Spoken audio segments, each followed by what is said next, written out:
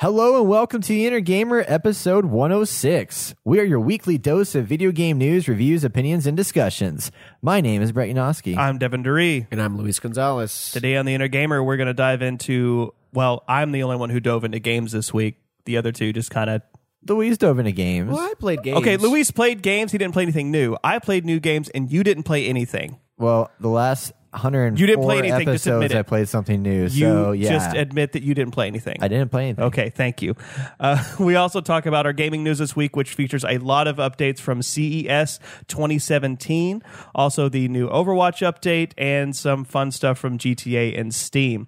In addition, we are going to dive into our discussion topic of video games and education. Can it be done? Where is it at? What's the future? What's the good and the bad and the ugly? And with that, we're going to dive in. Brett, cue the music!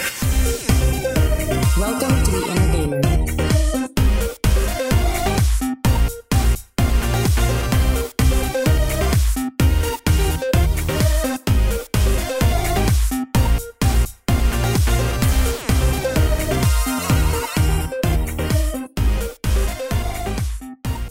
And we're back, everybody. Welcome back to another podcast. It's the second episode of 2017. Pretty exciting. We're still Are here. you going to keep saying that after every episode? Exactly. This is the 52nd episode of 2017. That's not a bad idea, actually. Let's do that. So No. One of our this top is the comments when we finally 45th start getting episode. them. Our top comments when we finally start getting them are going to be people saying, could Brett stop saying it's the 787th episode after 2017? Can we do that? Can we stop that, Man, please? That'd be crazy. Someone needs to make a compilation of all the times Brett says, and we're back. Yeah, we're back. I think that'd be a great. You think that'd be a good YouTube? That'd be a Yeah, I great think it would. EDM song. You know, like mix it up with some cool dubstep and stuff going on. That would be On the terrible. drop? That would be awesome. Yeah. No, everyone Like- would leave the club after that. It would go up, and we're back. Boom. Okay, well, So anyway, guys. yeah. Let's talk about some video games. I've played nothing. You this played week. nothing, didn't you? Yeah, it's really sad. I feel Well, nothing bad. new. Yeah, I nothing got new. I got re-addicted to Overwatch. I've bad. literally played nothing this week. You didn't play a single game? I played 0 minutes of video games in the last week. Wow. It's been a miserable week of miserable. You're not How even qualified is- to be on this podcast right now. Not right now. No. Not right now, you're not. I'm just here to listen and ask questions. Oh, okay. So, Louise, you played some games. You revisited some old games. Yeah, I got re-addicted to Overwatch. I realized that I missed something in my life, and it was Overwatch. And back into competitive Rocket League again, continue to play some more Stardew Valley. I'm waiting for the new update for Dishonored, but nothing new. At least not yet. Speaking of Stardew Valley, if you guys haven't checked out our new blog yet at theinnergamer.net, Mr. Luis Gonzalez wrote a very lovely prose piece about Stardew Valley. So go Yeah. check it It out. was really beautiful, man. Like I've read it probably like 6 times now, and every time I'm like, God, that's so damn well written. yeah. It's weird. It was weird. I was just kind of sitting here drinking a bottle of scotch, not just a glass, a bottle. I'm like, what is wrong with my life? I was playing Stardew Valley, just kind of sobbing to myself, and out pops this awesome little poem. But thank you guys. You should check it out. We all wrote a Yeah. piece. It's theinnergamer.net/read. Yeah. And you can find all of our pieces there, and they're awesome. And those are going to be coming out on the reg. Oh, yeah. We have another one coming up Wednesday from me. I don't know what it's about yet, but you will know on Wednesday don't when know it's if you should posted. the admit that. anticipation is killing me. It's fine. Awesome. Nice. So, Devin, you played I did play some games. I did. I As wanna- mentioned. I want to hear about the old school one. Well, Yeah. they're both old school ones. They're I both guess, old school. technically. Well, one's what do you wanna more talk about? old Let's school hear than it. the other. Okay. Okay, so let me dive into the most recent at least. Okay. I finally got to get into my library of games from the PSN network for the free-to-play games over the month. And I got the Resident Evil remaster, and I have to say the game has aged very well, aside from the inventory, which can eat it. It can just bite the biggest piece of my ass ever because I hate the inventory system. Aside from that, the game is great. If for anybody who hasn't played it before, it is Resident Evil, the very first one. I think this is probably the third time they've remastered the first Resident Evil, or the third time they've released it. There was the original release back on the PlayStation 1. Then they did a GameCube re-release with updated graphics, and then now on the PSN, and it holds up. It's a lot of fun. It's your same going into the Raccoon City mansion and shooting at zombies and solving puzzles and inventory management and giant sharks in a laboratory for whatever reason, because that was something that was weird. Seriously, when I got to the sharks part for the first time, I was like, what are sharks doing in a mansion? What's going on? Well, if you have enough money to have a mansion, surely you're going to put sharks in that bitch. I would. That's just something people do, is they Yeah. just put sharks in their giant mansion. It's like the ultimate show of power. Look at all the evil villains in everything ever. There's They're always rich some and they have giant sharks. exotic fish aquarium, and next to it, the giant shark tank. Or like crocodiles or Yeah, something like that. some sort of weird exotic animal that you're like, you shouldn't have that. And they're like, I know, but it's whatever. So question for you. Yeah. They obviously released this in preparation for Resident Evil 7 Biohazard. Yes. In an attempt to get people back into the Resident Evil groove. Yeah. Are you back in the Resident Evil groove? Or Oh, you most never really certainly. were? Or are you not looking forward to Resident Evil 7? I'll be the first to admit that I played the first two Resident Evils very religiously. I loved them. They were great survival horror games to me. They really captured the fear aspect of walking through halls, and yes, maybe the loading screens would be annoying to some people with those doors always opening and then you walking through them, but I loved it. It was a great moment of suspense that you always just held your breath. Maybe, what's going to be behind this door? It could be something new. And after that, I didn't get into Resident Evil 4. Sorry. I know that was like one of the most popular ones out there. I played Resident Evil 5, which was fun, but way out of the wheelhouse of what I remembered Resident Evil being. It wasn't 5 the one where they went kind of first-person shooter, not That first-person shooter, third person over the shoulder. Yeah. Yeah. And yeah, they're like Chris Redfield's in Africa with I can't even remember that character's name. She's that forgettable. Yeah. But it was so. It was like a Bond movie with extra the cheese level just cranked up even more. It was just not very good. Dang. But I rediscovered my passion for Resident Evil by playing the remastered version again. That's good. It's been a lot of fun it's a trip down memory lane. Sitting there thinking, oh man, I remember the first time I had to sit there and scrounge for bullets because I was just shooting every last zombie until I grew up and thought maybe I could just run past them, and I did. I would run past zombies more than I shot them. I was like, no, excuse me, sir. Brr, no, get out of my way. Excuse me. Brr, no, excuse me. Get out of my way. I have puzzles to solve, sir. We should do a Let's Play of the kitchen. You know what? Let's do it. Why not? Why don't you do that Thursday? I might. There we go. Wait, I don't That have would be insane. That'll be fun. It's a Amazing. free demo. They have a VR component, I think, on every Oh, yeah, that's VR right. headset. Oh yeah. I don't think I could handle that. What the VR portion of it? Psst, no.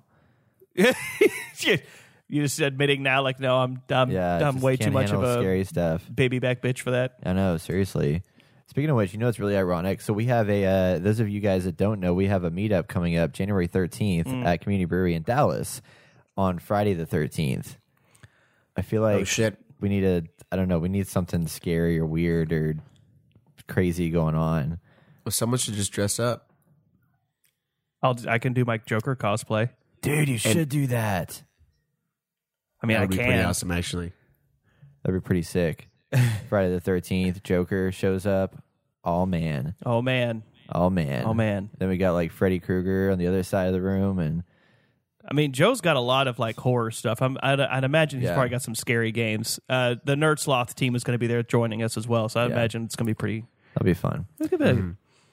Anyway, So that's it for my Resident Evil playthrough, and then I also got to play. This one was very near and dear to my heart, which is why I beat it in a day, how long was it? 6 hours. Holy crap. Dude, I powered through it. I played Day of the Tentacle. This was an original release from Lucasfilms, or from Lucas Games, excuse me.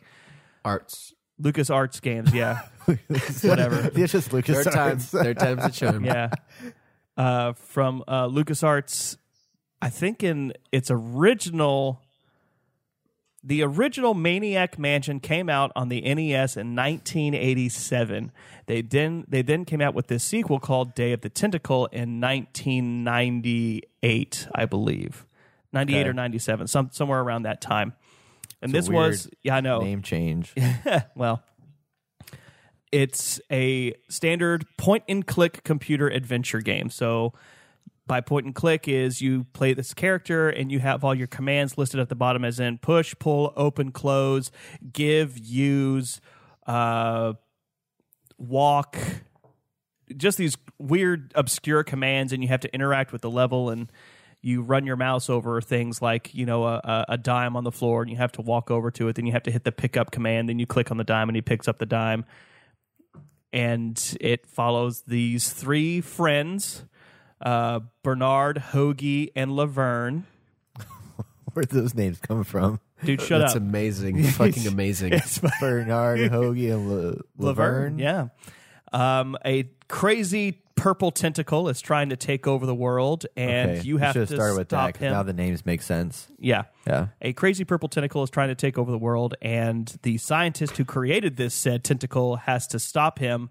So he sends all of you through a time machine to go back in time and stop him. Unfortunately, the time machine breaks, and one of you gets sent to the future, one of you gets sent to the past, and one of you stays in the present. And you have to essentially get everybody back to the present and stop the purple tentacle.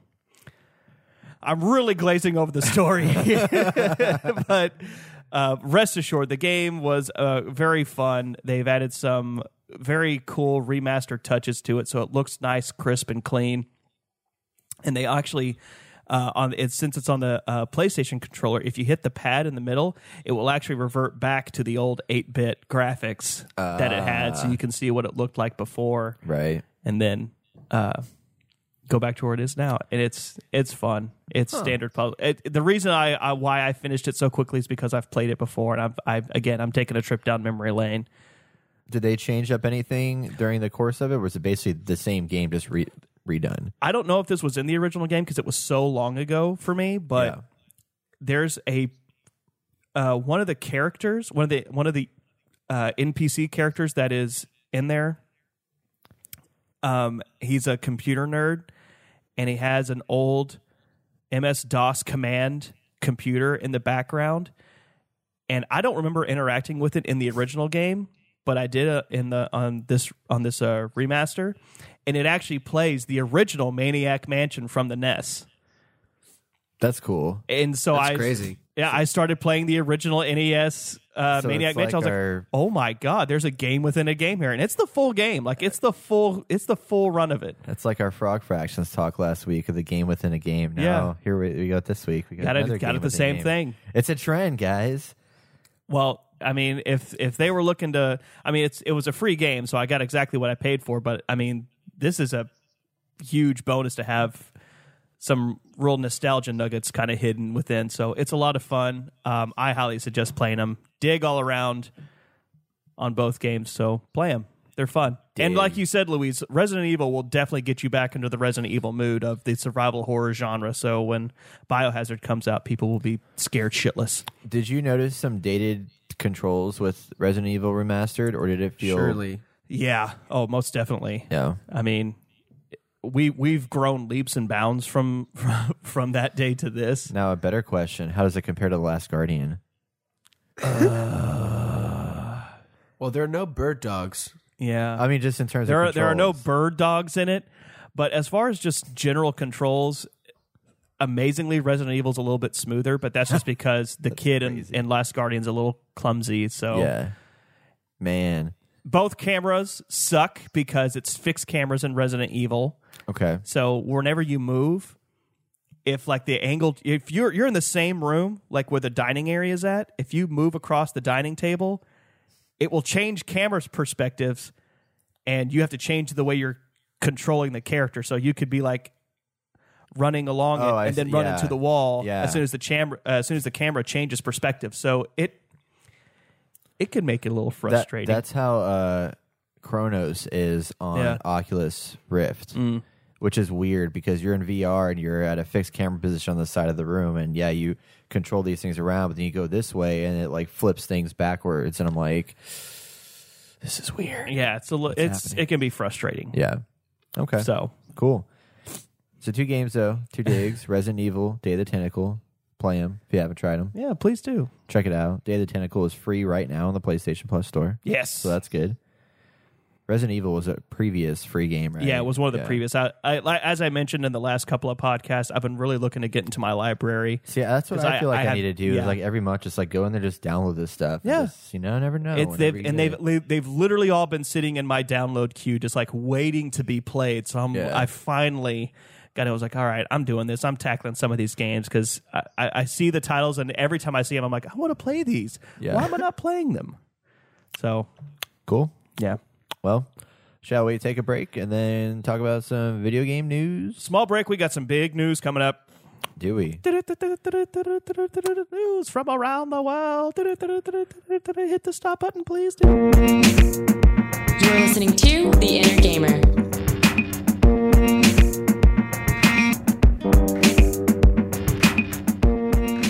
Welcome back, everybody, to our gaming news. Here we are. A lot's happened this week. What? I said I've been doing this since we did this from the break. Oh, yeah, that's right. A lot's happened this week, such lot, as actually. there is nothing coming out next week with video games. So we're Yeah. going to move right on from that into our first big, huge news story. Last week was CES 2017. For those that don't know what CES is, it's the Consumer Electronics Show where they announce all kinds of big, exciting electronic products for the world to just awe in. $9,000 laptops, projector screens that blow your mind, and then Some tech stuff that, on your feet that lets you kick stuff. Yes, there's some tech out there that I'm not necessarily sure should have been made. Yep. Yeah, like a blender that's also a car. I mean, sure. Dude, There's that happened kidding, too. man. A blender that was also a car. That's sick. Yeah. No, I'm kidding. Is this Back It to the really Future? cool. Right? It's 2017. New year, new us. Yeah. So tech. a lot of stuff came out. Most of it was not necessarily gaming related, but a few things are related to video games. And we're going to run through some of our highlighted items that we saw. One of those is a $9,000 laptop. Who makes that? Who makes a 9K laptop? Acer does. Okay. No, Acer. Acer. Acer. Acer. I'm pretty sure that's Acer. No, I know it's Acer. Come on. Sorry. I just had to do that because I thought it'd be funny to PC to say. Master crap. PC Master Race. Whatever. So Acer brought out a laptop. It is a lot of money, $9,000, more than the MacBook Pro, which is crazy. It's a 21-inch curved screen with 2560 by 1080 resolution, and you get NVIDIA graphics, 64. Oh my gosh, holy crap! 64 gigabytes of memory and up to 4 512 gigabyte solid state drives. Basically, it's a Ferrari. Okay. Look, I get this. I get it. But Do you? I don't get it. I don't understand. Who decided to build this? Acer. Okay, you keep saying that. I'm talking about the guy at Acer who had to be the one going, you know what would be a great idea? Someone give me $9,000 real quick. Well, what's really cool, though, is it's got eye tracking technology, which I remember the Division talking about this, but I don't know if anybody's ever implemented because you need a tool to do it. But this has eye tracking in it. So you can, like, look around and identify or aim at stuff just by looking at it. You can use your eyeballs to, like, shoot lasers out at stormtroopers. What? Yeah, it's amazing. So apparently 45 games are going to support that. But it's also very strong and heavy, which, I mean, I feel like it should be ultra durable because it's a $9,000 laptop. So if you drop this thing on the floor and it breaks, like, oh, there goes my $9,000. It's $9,000 cheeseburgers. That's like 100 PlayStations or something. It's a ridiculous amount for a laptop, but I think the whole point is to future-proof whoever buys it. 64 gigs of RAM is ridiculous. It's absolutely ridiculous. I thought 32 was crazy, but now they're throwing 64. I think what it is, it's more of a proof of concept, like, hey, this can be built, and then here's the technology for it. Now let's make stuff that's in the middle, and it's going to be even cheaper. So next we're going to see like a $3,000 laptop with like 32 gigs of RAM, and that would be pretty sweet. I don't know, man. This thing better do my laundry or something. Yeah, or I'm not buying it. I'm just saying. I'm down with that. So speaking of laptops that do your laundry, this one does not, but What a way to make a segue. but it is pretty freaking sweet. Razer announces a triple monitor gaming laptop. This is a Starting laptop. to look like a triple monitor. No one. Oh, No. No triple rainbow. Double rainbow. Nope. That's funny. I saw that. There actually is rainbow colors on the screen, so that's kind of cool. So Razer announced a new laptop that is a 17-inch laptop. However, when you open it, you can expand it outwards to reveal not just one monitor, not just two monitors, but 3 full monitors, all supporting 4K resolution, which is nuts. Yeah. Absolutely nuts. Like, I could just imagine sitting in Starbucks with this thing and people be like bumping into me. Well, like, with here's my the thing. screen. Like you just said, like, if I were that guy at Starbucks, just, like, oh, okay, another guy working on his laptop at Starbucks. Haha, very cliche. And then you extend 2 extra monitors outward. And like, okay, you need to get the fuck out, like, now. It's a conversation starter for sure. Is it? Is it a conversation starter? Yeah, that's how you meet women at Starbucks. Check Exactly out how my you do it. beast of a laptop. Oh, my God. The first person who uses that in class is going to be the greatest person ever. You're Like, right. they're just like, fucking morphs into this crazy thing. I do think it's very interesting. It is in the same chassis as the Razer Blade Pro, which is a very good laptop that Razer makes. Also, you spelled the Razer wrong in the show notes, and that's upsetting.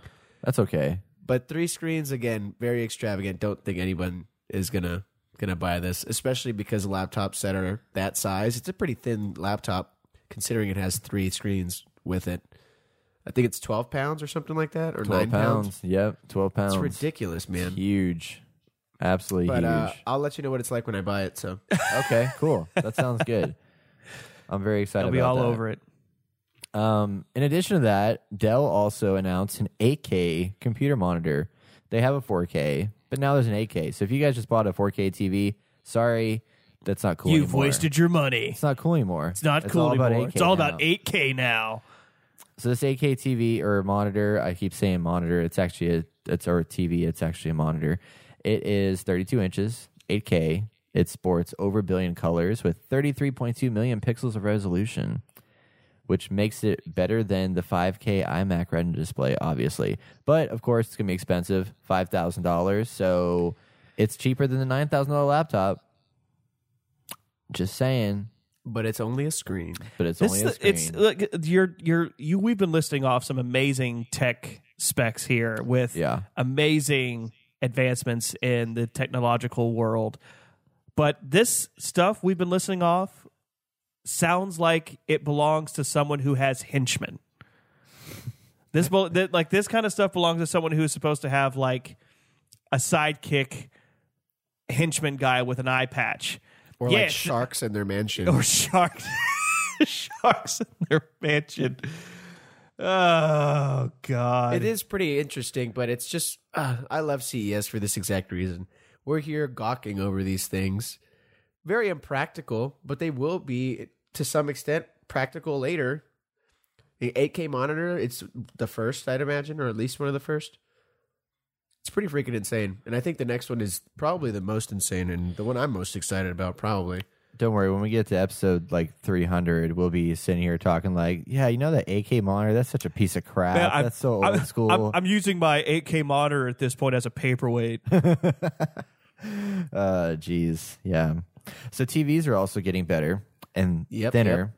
They are indeed. LG announced a less than 3 millimeter thick television, so thin that you can't put it on a stand. You have to wall mount it because it's just that thin. And all the innards are attached to it, or inside of a cable that attaches to the TV. So the TV is just a screen, but you can't fit anything inside of it. So you have to have an attachment to make it happen. But this thing is so thin, it looks awesome. It looks like a piece of paper with a picture on it. Basically, yeah. I like that a lot.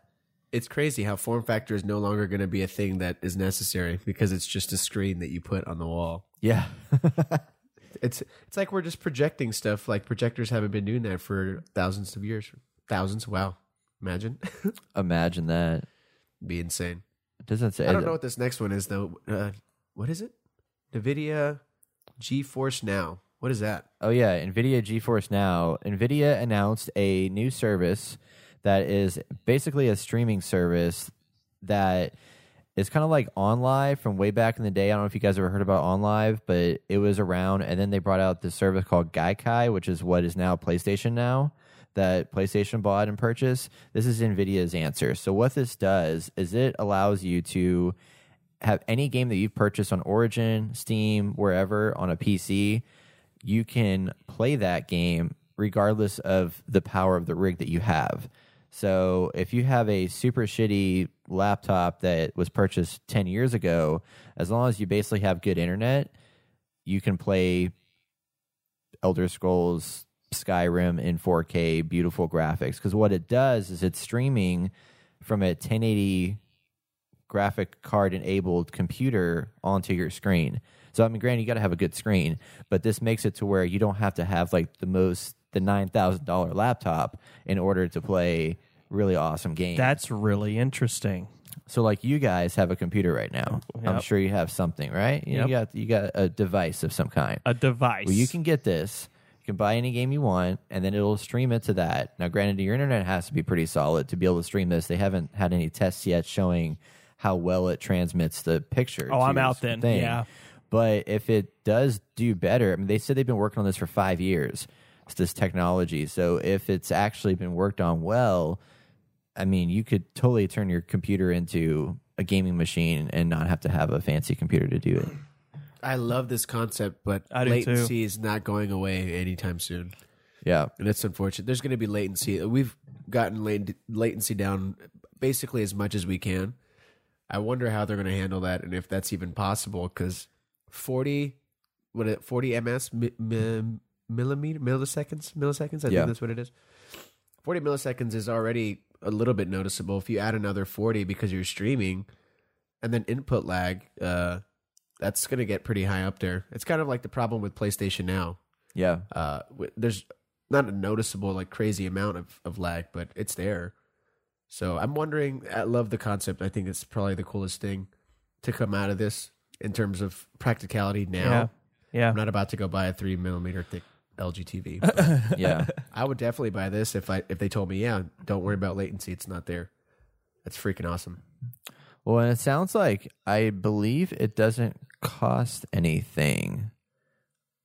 I believe you just have to have the NVIDIA app installed, and it works on Mac and PC, which is cool too. So if you have a Mac, you can now play a bunch of games that normally aren't outfitted for it. But I think it's free. It's just, you just set it up and you're streaming from a computer. They have a bunch of PCs that run a GTX 1080, and there you go. Magic happens. You do need a 25 megabit per second or faster internet connection to make it happen. So if you don't have that, sucks big time. Up a creek. So yeah. So we got that one. And then the last big thing from CES that we have on our list is the Razer, I believe it's the Ariana projector, or Project Ariana. This is a device that is a projector that projects towards your TV that is on your wall and expands your screen into the world around you inside your room. So what you're seeing is being projected, so you get the feel and epicness of what's going on. It's not crystal clear, but it's got the colors and the lights and everything to make it feel like it's all part of your room, essentially. That's going to be jarring for some people. Yeah, it's scary. It's almost. a bit scary. Like, I think of what games this could be like. I mean, sure, there's going to be some where it's going to be awesome playing, like, holy crap, think about Geometry Wars or... Oh, that'd be cool. Yeah. some sort of high spectacle and aesthetics game on this, but maybe you can also think about playing a Resident Evil Outbreak on it. See, my thing about this technology though is like, is there really a need for this? Because this is more expensive than. I mean, I don't know what the cost is on it. Let me look to see what the cost is. But if it's any more than $800, why get this when you can just buy a virtual reality headset? Yeah, and you can be literally surrounded by a picture and world and everything, and be immersed in it where it's beautiful and visual, and like I don't get it. It is a bit odd to me. I mean, I can see the novelty of it, but like you said, if I'm going to do this, I'm going to go ahead and drop the money on VR. I mean, maybe people just don't want to have the apparatus strapped to their head. Maybe. I can get that because some people are going to get some vertigo, I assume. But not me. Yeah. I'm going to go for VR over this. Yeah. I don't really think comparing them is really all that fair, honestly, because VR is very different from what this is trying to do, at least from what I'm looking at. But I don't get what it's trying to do. All it is making basically the ambiance of the game more apparent to you. A lot of people play games and they don't really feel like they're really, we use the word all the time, immersed in the world. I think this is a very interesting way to try and do that. I don't know if you opened the article, but there's a lot of really cool photos of what this might look like. Oh yeah, no, I'm looking at it. I mean, it's cool, but I'm just like, once it gets past the picture of the on the screen itself, it just gets all fuzzy and not as clear. I mean, it's a 4K projector, so they've done as much as they can, but I mean, yeah, that's neat with the lights and stuff, and it's cool for like a social experience if you have people over. I think that would be really nice, but still, I mean, this is trying to get to the feel of you're surrounded by this world. VR does that better in every possible way. Yeah, but the difference is in VR, you can't play a game, or you can't play a first-person shooter like a Call of Duty in VR right now. I think eventually you might be able to. But the idea is that not that you can see 360 degrees around you and be able to interact with everything. I think it's just more of a, hey, we're going to expand your screen outside the bounds of what the actual screen is, just so you can feel like you're more within the world. Imagine if you're running through the forest in, I don't know, The Witcher 3, and you see trees actually moving by you on the right and left, but you're just playing the game normally. I think that's very, very interesting. I guess that could be cool. I mean, it could be interesting from like racing games too, because you already get that blur going on around you, and I can think that could be a little more engaging. I think it's very interesting. I don't know if it's worth the money right now, but it is an interesting technology and what it's trying to do. Like I said, it's from a practicality standpoint, I think this might actually be a little more practical than say VR, because all you do is project it on the wall, and now everything becomes a more immersive experience, which I think is really interesting. But at the same time, VR has the ability to completely take you out of your own world and put you into something immediately, whereas this is just an attempt to help you get into a world that you may not otherwise be feeling. Yeah. I could see this being on the level of people have their own dedicated movie theater rooms where they have their awesome screen or projector, and they got their really comfortable couch, and they have their surround sound going on. I could see this being like an additional piece to that experience. That movie theater room. Like, people are all about having this movie theater feel. Now this carries that even further. So, yeah. I think there's a reason why this one won the best gaming category of CES, and I think it's because it is one of the most practical, really looking one-to-one with everything else. So, I don't know. Awesome. Maybe I'm going to buy it. If you do, I'm going to come try it, and I'll probably fall in love with it. Yeah, that's what I'm saying. That's probably going to happen. Eventually, when I'm making $1,000,000, but that may never happen. A bajillion. Bajillion thousand. All that right. does it for CES, right? Yeah, that does it for CES. Let's move on to some other exciting news, such as Grand Theft Auto. You guys remember that game? It's good stuff. I do remember Grand Theft times. Auto. Well, one of the coolest things about Grand Theft Auto is how much life it has after, like, a year or two after it's been released, specifically on PC, because Grand Theft Auto has always been a heavily modded game, and thanks to modders, they have built a add-on to Grand Theft Auto 5 that brings Grand Theft Auto 4's Liberty City into the world of Grand Theft Auto 5. So People must love that. yeah, it sounds super cool. So not only is your world huge already, but now you can go across the water, across the sea, the ocean, into Liberty City, recreated in Grand Theft Auto 5. That's massive. Absolutely massive. So how do you travel across that? Because I don't know how far it is, but you just jump in a boat. Just ride a boat over there. Good to go. Just take a boat ride in GTA. Just boat it over there. Yeah. They got speedboats and stuff. Speedboats and I went straight to like a ferry in my head. oh, Like you're just riding it with all these other that just would be GTA. hilarious, though. That'd be hilarious. All right. Well, I'm going to go over to Liberty City, so I guess I'll just step away for probably 2 hours while I take this ferry ride over to. I'll go make a sandwich. A sandwich. Yep. That So could that's be cool though. That's That's in a huge world. Yeah. So it's good stuff. In other news, we also have Steam. You guys know Steam, PC game Do no Steam. world. They deliver awesome games.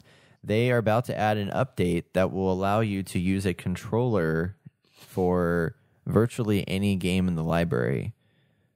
Which this is a big game changer because a lot of people like playing on the controller or using A controllers. lot of people as love opposed playing to with mouse and controllers in their keyboard. hands.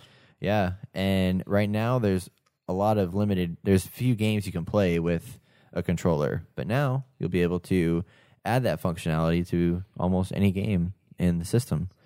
That's a big So deal. do you have a preference? Do you prefer to have controller over mouse keyboard? I do have a preference, and it depends on the game. First-person shooters, I'm all about mouse and keyboard. Like I can't. I struggle so badly with it. But if I'm playing like a third-person action-adventure game, like if I'm playing like an Uncharted or Assassin's Creed or Watch Dogs or whatever, I'd rather have a controller. I think that's a lot better That's and fair. easier. That's fair. Yeah, and racing That's a games, good point. I obviously prefer a controller because it's the next thing. I mean, It's what's- keyboard's weird. Yeah. Yeah. So It's there's at least definitely a mix. somewhat close to holding a wheel in your hand. Yeah, a little bit. Not quite there, but just a little bit. But yeah. Next story we have is Conan, Clueless Gamer. You guys seen this? Oh, man. It's actually Yeah. really funny. He's hilarious. Yeah, it's a really interesting little skit, and now that skit is now becoming a full television show. Which is just perfect to me. Like the progression of it. Like I bet he himself didn't anticipate Clueless Gamer being as popular as it is. No. And one, it's funny to have him try to play games. Two, it's really cool when he gets celebrities involved. And I guess this was just the natural course that it was going to take, is that it got so popular that, let's just make this a thing.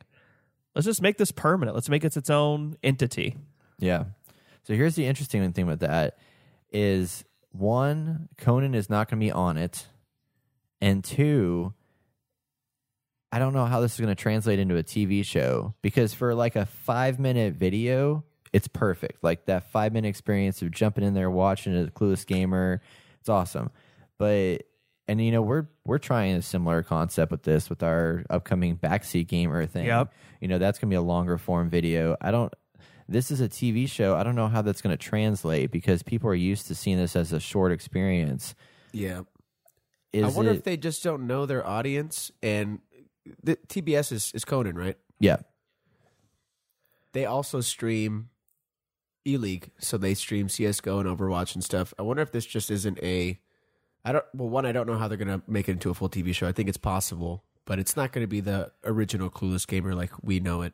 Right. Which is unfortunate, because I do agree the 5-minute thing is awesome, but I don't know. I think they see that they have an interesting demographic at Fridays late night, when most people are watching, or at least most gamers are watching Twitch and stuff. They might be able to capitalize on it. Yeah, it's possible. We'll see what happens.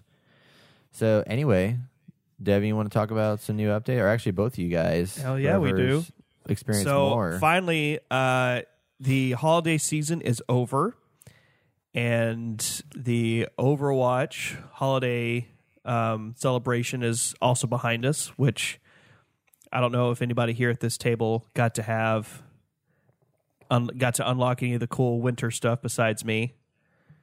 No. No? Nope. No, I didn't play it all during the celebration. Yeah, I didn't either. Man. It was really bad. Fun. I got most of it, not all of it, though. However, shortly after after our snow has melted and the game is resuming its normal operations, we have a new update on the horizon for Overwatch, which is going to be coming fully equipped with some character tweaks as well as the new map Oasis. Luis, you got to have some time with Oasis. How you like it? I played it like once or twice, and I think it's very interesting. It is a control map, so you have to capture the point twice in quick play and 3 times competitive. There's a lot of diversity. They've added in some really neat, like gimmicky kind of things, like the car highway off to the side that can kill you if you get trapped in it, and like a little trampoline kind of thing, which is interesting. I think that's the direction Overwatch is going to head. There really isn't that kind of gimmicky stuff across all of the other levels, at least not in a way that's as different as Oasis. Overall, I think it's a very balanced map. Yeah. You just really need to study up on where everything is. There's a lot of high, there's a lot of low, but the biggest thing is it's very circular. It's almost concentric circles in a lot of parts, and very easy to flank the other opposing team. So, very interesting. Right. Still not my favorite. Eichenwald, I said the same thing when Eichenwald came out, but that one has grown on me, and I like that one now. But good. I think it's interesting. I am hopefully going to play it some more today, and hopefully they continue to make cool maps like this one. Indeed. I'm looking very forward to it. So, along with the new map, and thank you, Luis, for that, but along with the new map, we have some character tweaks coming, some updates with some nerfs and some buffs. So, I'm just going to kind of rapid fire these out here just so everyone can get an idea. Roadhog's hook is going to be quote unquote fixed. Previously, players snagged by Roadhog's hook were sometimes baffled at how it seemed to traverse the fourth dimension to pull them through various things like walls. They'd get slammed through vehicles or other blocking obstructions. Right to Roadhog, so they're going to be fixing that, and it's all kind of based on a line of sight for the hook itself. So there's going to be a consistent line of sight needed, and it's going to be straight line to Roadhog in front of him, not just in his general direction. So it's going to be kind of interesting. Some Roadhog people, such as myself, I don't see this as a huge deal. In fact, I can honestly say I don't think I've actually ever seen me pull people through walls. I find that interesting. I've never seen that either. Yeah. But apparently it's a thing. Yeah. But Diva has also got some changes. Her health is increasing from 200 to 400, and her armor is decreasing from 400 to 200. So her HP is staying, her overall HP is staying the same. However, the shift is going away from armor to hit points. So she's not going to have as many shields. There's some talk about Sombra is going to get her hack ability extended, which I don't think it needs because it's BS. You hate it already? I do. God, it's infuriating. And I feel like it can be like it's so long already. Yeah. But anyways, Sombra players know the frustration of getting the drop on an enemy, trying to hack them, only to have them turn around and annihilate them. So they're looking to decrease the hack time to 0.8 seconds, which is pretty damn quick. It's so crazy how these little minuscule changes can have such a big effect on the game. Luis, have you? I've played Sombra enough during like the random hero portion of it where I got to actually witness what it's like to hack, and it's. I mean, you got to line up your targeting on that character and hold down the trigger while she's hacking, and it takes a while. So, in a pinch and like in some high intensity matches, it can get tough. You're sitting there thinking, "Oh crap! I hope I land this. See, I've only been playing for the last 2 days again, and I've run into Summer a few times. Really not all that annoying to me, at least. At least maybe I haven't played a good Sombra yet. But when I played her, I didn't really like her mobility all that much, but I do agree on them shortening the time that it takes for her to actually hack people. I don't know. Overall, I just think the updates that they're making are needed, but not entirely necessary. Right. In addition, Anna's biotic grenade is coming with a 50% nerf to the health boost from her Bionade. So, she used to throw out that grenade and like almost just pull people back from the brink of death, like instantaneous. So that's going to get nerfed, hit with the nerf bet. So what it gets moved down to, I have no idea. And then just some stuff that may or may not happen for consoles. There's going to be stuff like extras on the emote wheel and then the hero kill feed. So we'll see what happens with that portion here in the future. And Cool. That's it for Overwatch. Well, then, let's wrap up this segment and move on to some not top stories. What am I saying? Discussion topic. Ooh. Which is about video games and education this time around. Yeah. That's going to be pretty cool. It's going to be interesting. Nice, different little chat. Also, make sure you guys, again, as we mentioned earlier, go check out our blog where we talk about all kinds of new stuff with video games, ideas, experiences that we've had at theinnergamer.net. And with that said, we're going to take a break and come back with our discussion. We'll be back. You're listening to The Inner Gamer.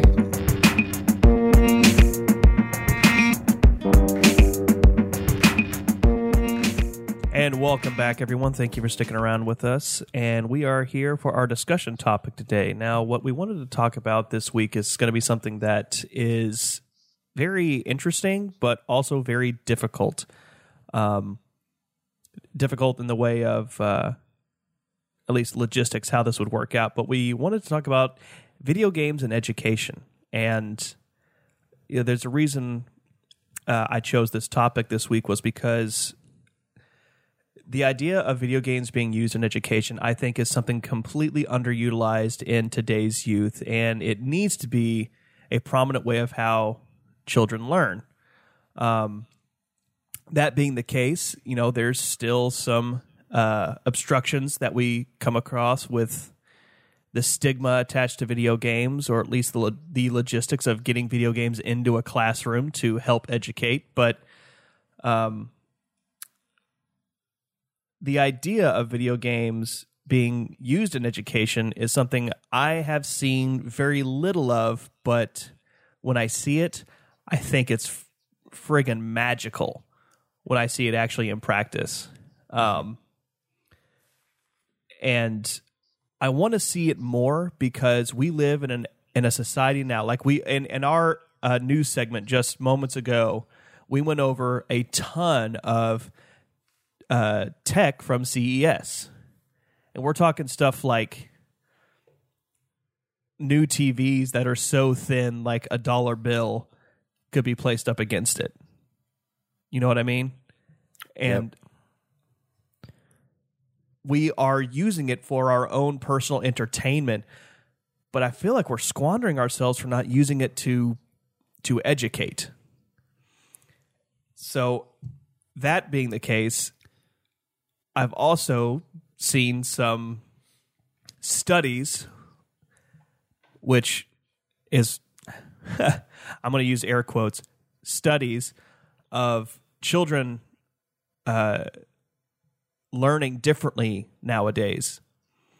The way of education has changed dramatically from, you think probably 15, 20, maybe even 30 years ago.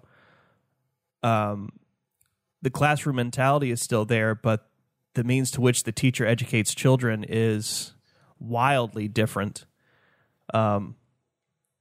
I can think back to some of my teachers using videos, and I mean, hell, who didn't love it when the teacher wheeled in the TV and VCR in their classroom? I mean, that was like a great day. Awesome, I get to watch a movie.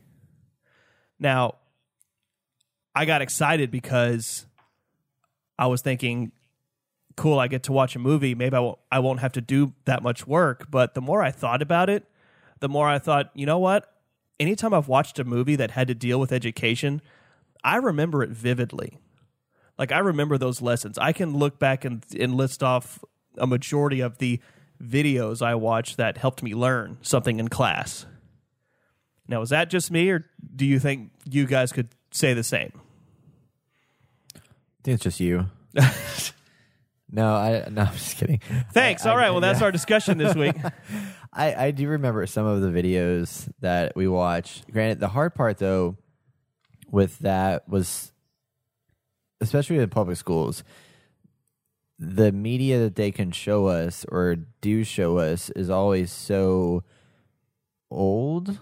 Yeah. And like back in the day that it didn't resonate with me as well as it could have. Right. You know, with if they were to really push this harder and further and develop it more, I think that's huge. So I think the video game discussion about education is really good because,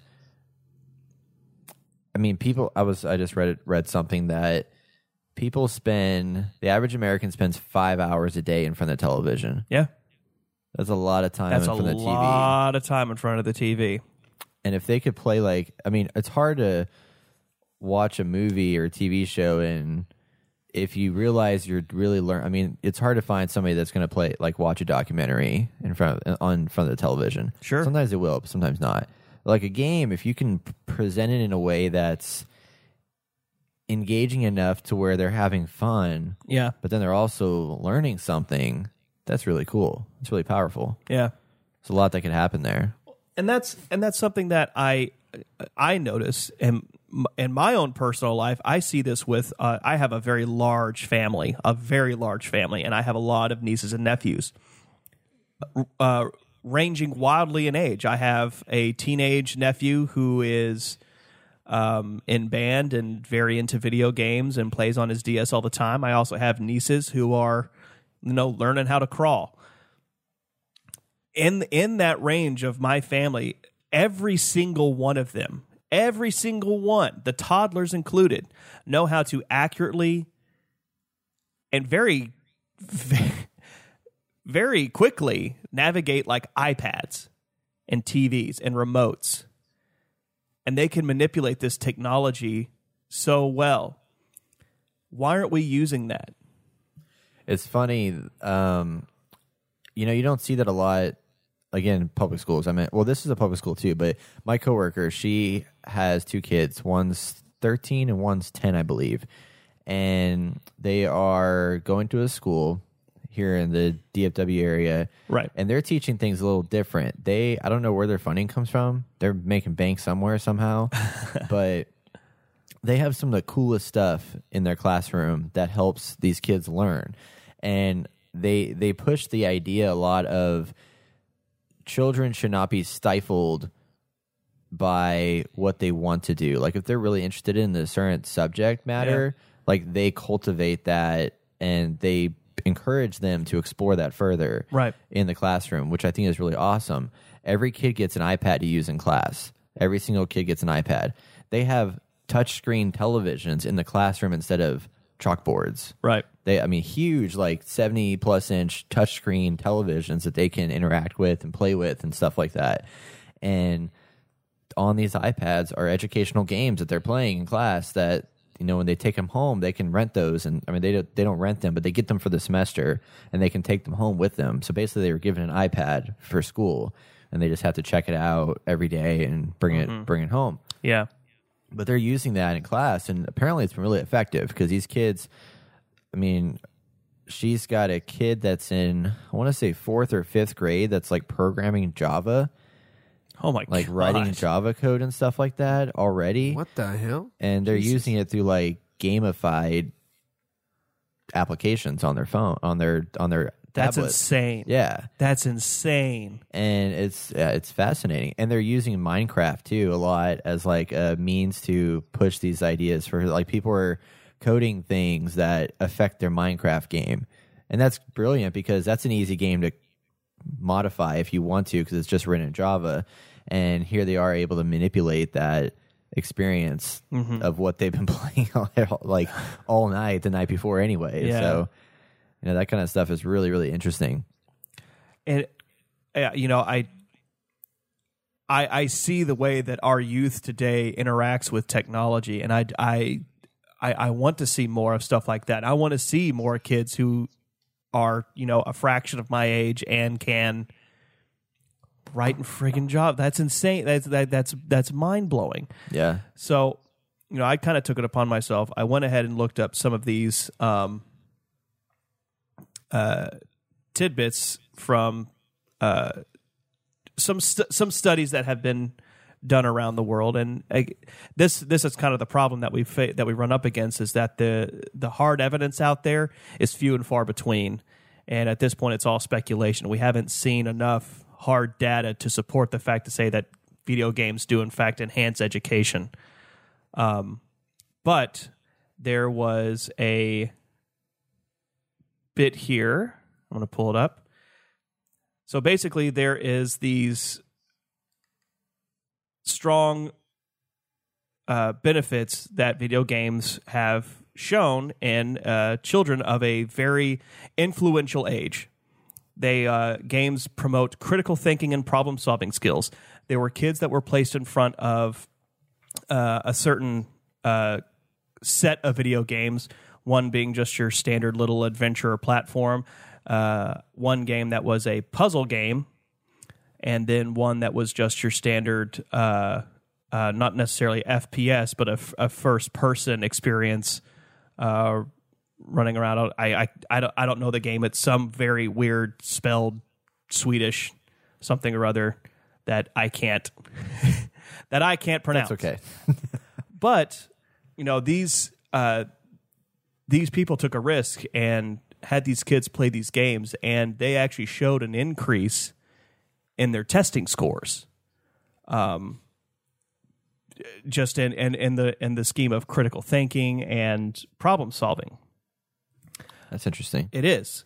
Additionally, and this is the second point they made, that video games also promote creativity and a sense of accomplishment.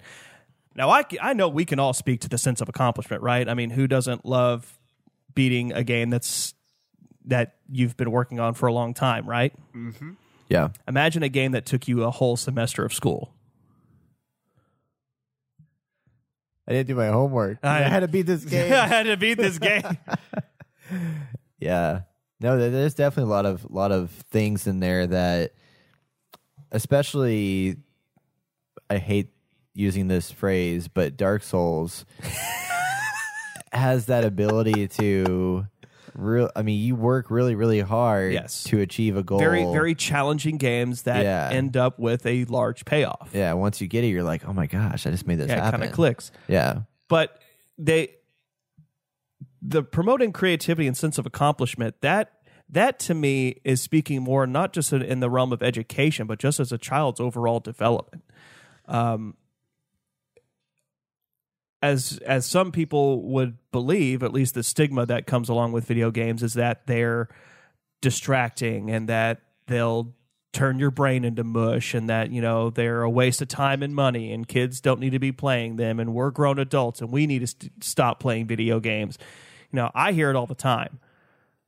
But I think that is just such a toss away to what could really be a great benefit to people. I 100% agree, man. There's a lot of games that have little tidbits of lessons in everything that you do. Look at The Witness. Yeah. That's all cognitive skill. It's all remembering. It's almost like matching in a way. It's hard, too. Yeah, it's very, very hard. And there's other games. I'm going to bring it up again because I've played it for now 55 hours. Stardew Valley, where that is probably the biggest lesson in supply chain you could ever find in any video game ever, in meticulous planning, in looking to the future, but also living in the present. Those kinds of lessons, I think, are very invaluable. And like you've been saying and preaching this whole time, they really do need to be considered at least and not seen as just this ridiculous waste of time. Because I can already think of lessons on looking at a playthrough of one day in Stardew and saying what could have been done better, what should have been done instead. Right. How much that saves you, what that nets you over a certain amount of time. I mean, all of that can really be put down on pen and paper, spreadsheets, I sit all here, that kind of stuff. I sit here and think of someone like a history professor looking at his classroom and playing Civilization and saying, okay, class, what do you think will happen next?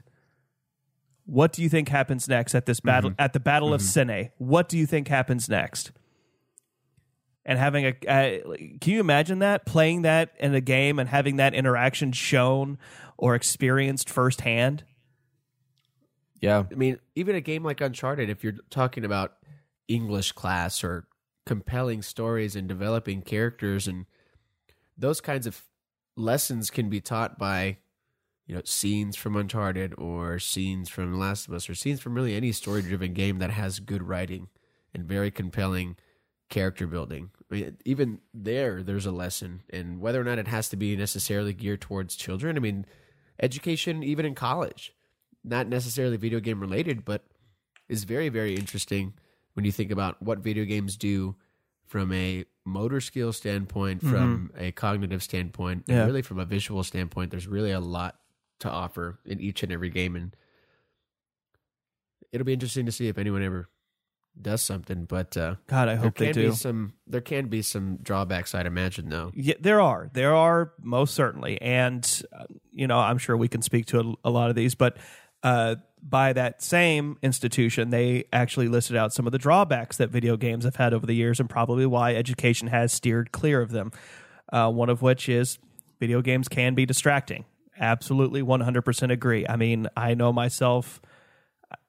We all have said this phrase at least once of, hang on, I'm almost done with this level. Hang on, I'm almost to a save spot. That's distracting. Yep. And whatever, even if it's pulled us away from something as simple as taking out the garbage to going to a dinner with family to missing a date to missing something, video games have been distracting. Yeah. Now, I think that kind of can be focused and have people of all ages engage heavily and become a part of this and not necessarily regulate it, but at least be involved in it to the point where they know that children, adults, and everybody alike need to look at video games and say, okay, this is something that we have to budget our time with and look at and know when to pull ourselves away or know when the lesson's over and stop playing or stop the game at that point.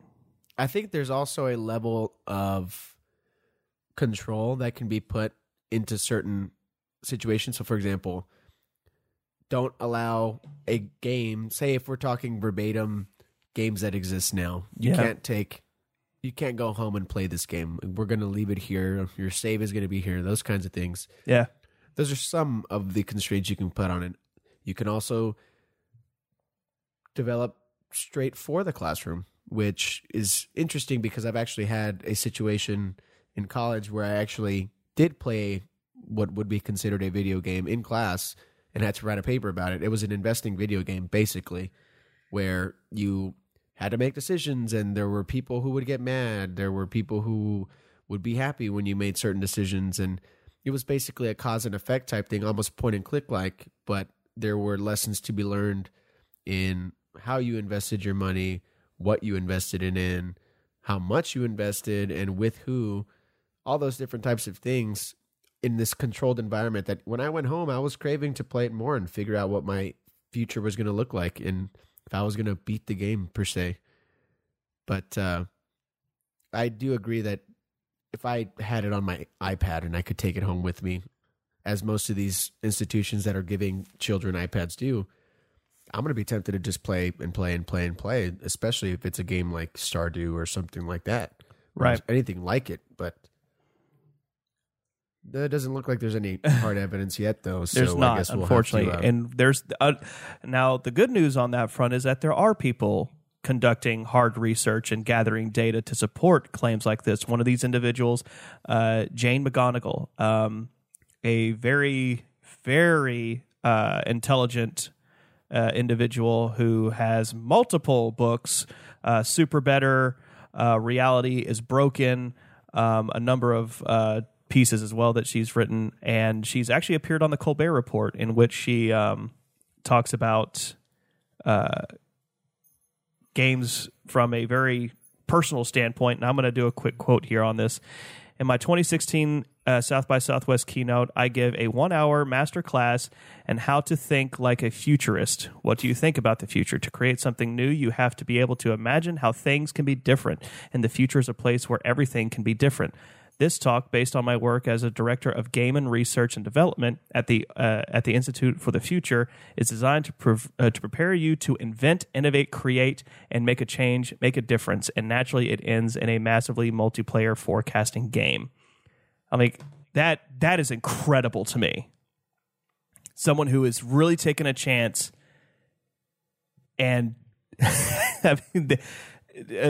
to take the criticism of what comes along with video games and to still staunchly stand in front of it and think, nope, I'm doing this for a reason, and I think that this is going to serve a greater purpose here in the future, as she says, in the ways of innovation and the future of not just education, but just as us as a people.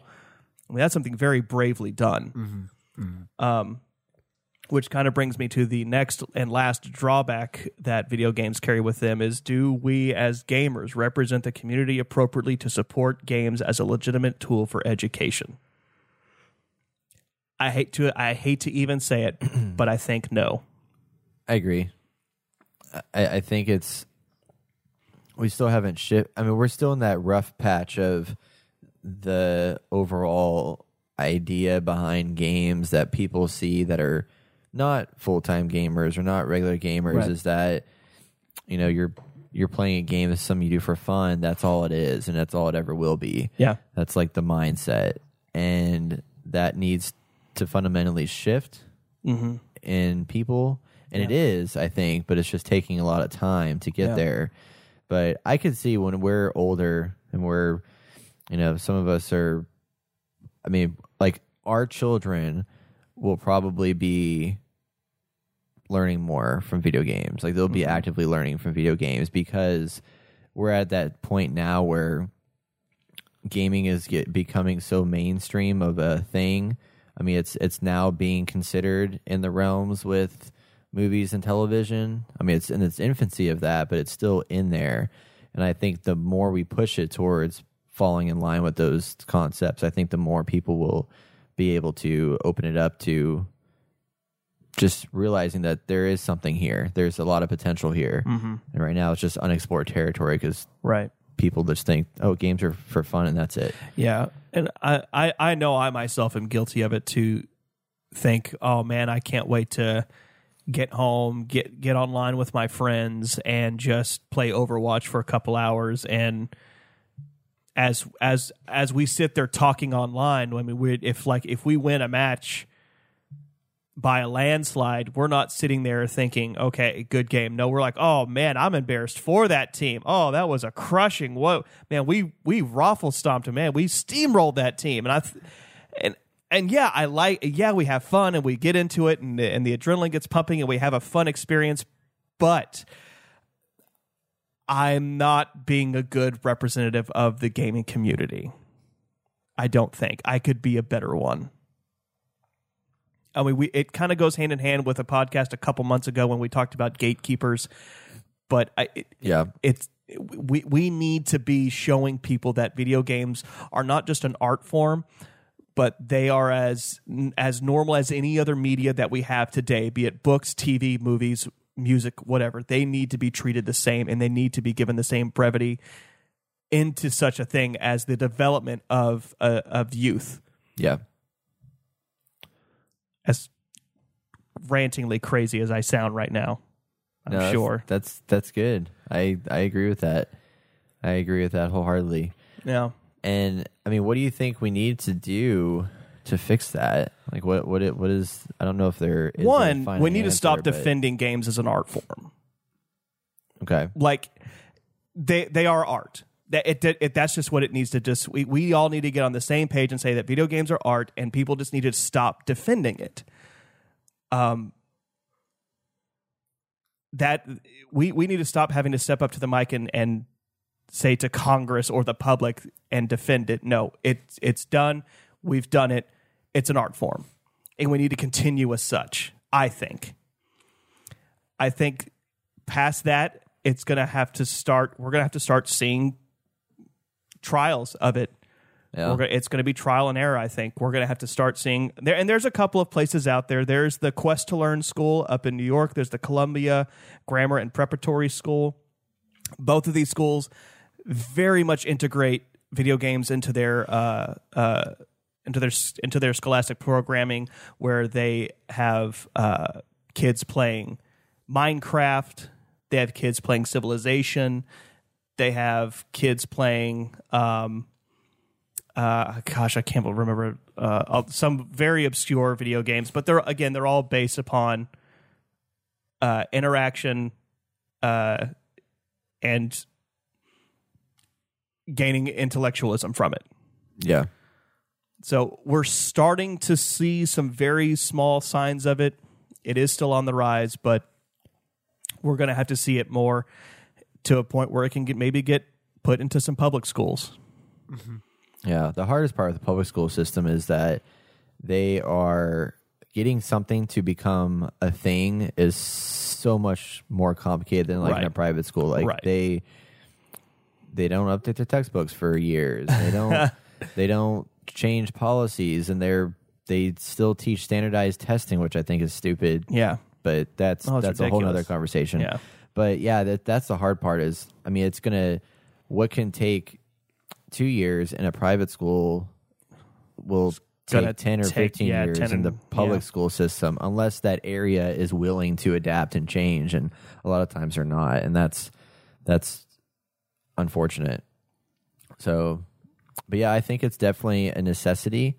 I think people should develop more, if nothing else. I mean, they don't have to be in the school system, but develop games built for kids that are more educational, but not to where they feel like they are playing an educational game. And did you notice? I noticed something, that there's not many kids games anymore. No, it's true.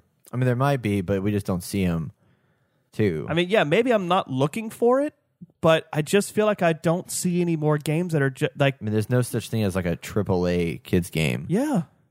I mean, we all know the go-tos like Mario, but yeah, it's weird. It's really weird. I mean, like, I guess now it's more like the only kids games I can think of are Minecraft and then anything on the 3DS. Like, I feel like a lot of the Nintendo games are definitely more kids-based games. But yeah, and console systems and stuff, you don't really see that very often. But well, here's hoping. I think we'd all agree here that we want to see games make their way into the classroom at some point to further education. At least I do. So, yeah, it's a very interesting market too. There's a lot of money in education. So yeah, there's really nothing stopping developers from just kind of changing gears a little bit and focusing on that. Overall, I think the education industry as a whole is like $1 trillion industry. Textbooks themselves are probably in the tens of billions. The fact that games could essentially take the place of that in some way is pretty incredible. That is cool. The whole iPad thing already exists. Think about, there's a lot of games coming to the iPad already. Like the Mega Mans are on your iPad. There's a lot of strategy games on your iPad. I don't know. I think it'll take everybody else seeing, as you were saying, video game is not, it's an art form, but also as something a little bit more than that. It's really one of the few mediums that can really engage you on an interesting level. The only one that allows you to interact with information as you're given it, as opposed to reading it in a textbook or watching it on the television, whether or not it's 50 years old or whatever. You know how those videos are, as you mentioned earlier. They roll in the VCR and everything. And yeah. Old school. But yeah, video games have a lot to offer. maybe they're not called video games if they're educational at that point, unless they're. I was thinking actual about that. video games. I was thinking about that on my way here. I was like, man, can we even call it a video game anymore if it's being used in something like education? Is it like an interactive lesson? Yeah. That's basically what they would have to say.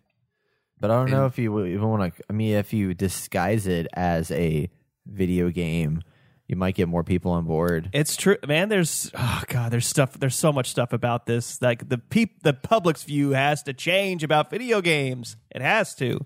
Yep. Well, that's enough crazy educational rambling from bring me. this to a close. Yeah. Well, that's our talk on video games in education. So if you guys have anything to add to what we've talked about here, feel free to email us at hello@theinnergamer.net. We would love to hear from you. More thoughts on that, stuff to share, places that you know are doing this kind of stuff now and pushing education in the school system. Yeah, Like, I'd love to let know us if anybody knows it out there. If like your kids or if you're a kid and you're playing video games at school, let us know. Yeah. Maybe the Montessori's or something. Yeah. Oh, yeah. I think they do some stuff like that. Anyway, that wraps up our show, everybody. Again, this Friday, January 13th, if you are in the Dallas-Fort Worth area, come by our meetup at Community Brewery. We are going to be there from 6 to 10, and we'll be playing games like Super Smash Brothers, probably some Mario Kart, maybe some other games. Who knows what else? There will be beer flowing. There will be people talking. There will be games playing, and it'll be a blast. Yeah, I think community pretty much knows us by name now. Yeah, they recognized me when I came in yesterday. I was like, hey, what's up? And they were like, yeah, what's up? Welcome back. Oh, my gosh. You're cool. Is that because of the Inner Gamer, or is that because you drink beer all the time there? It's because of the Inner Gamer. Yeah. Are you sure? That's probably both. Are you sure? There we go. Yeah. Also, we do have a Patreon set up, which is a way for you, our listeners, to donate to the cause in order to bring you all the great content you want to see and hear. Plus, if you do support us, we have some awesome rewards waiting for you, such as signed T-shirts, being a guest on the podcast, or even joining us for a D&D session, or maybe even a live Twitch stream. So please head on over to theinnergamer.net and click the box that says donate. And also, make sure you go to our website, theinnergamer.net, to follow us on social medias, read our blog, check out our videos, watch old podcasts, listen to old podcasts.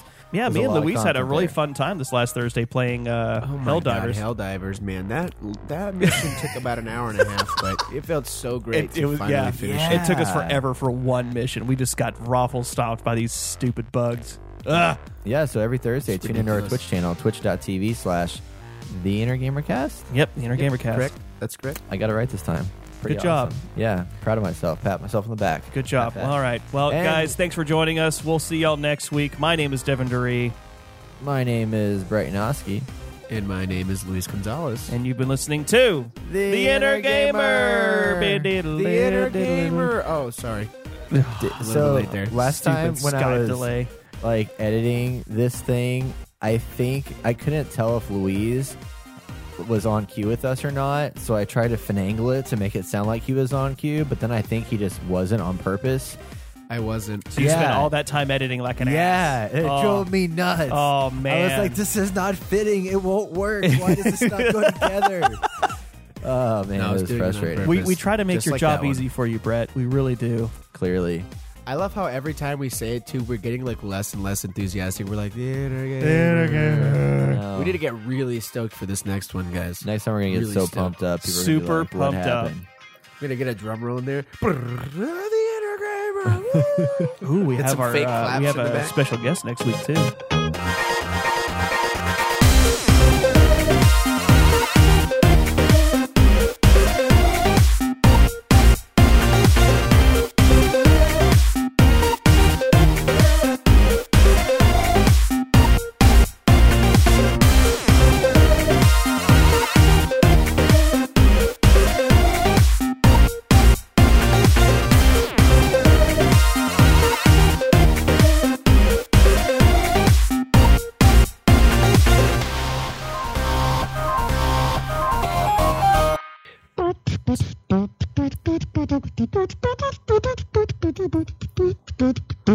I can't do it anymore. I had no more breath. Well, you're also like got cedar shoved into your nasal cavities right now, so it's hard for you to do. Yeah, Cedar. It's coming back to me, dude. It's because I keep leaving my room, and my room is the safe space. And so whenever I go to my restroom, it's like, Cedar.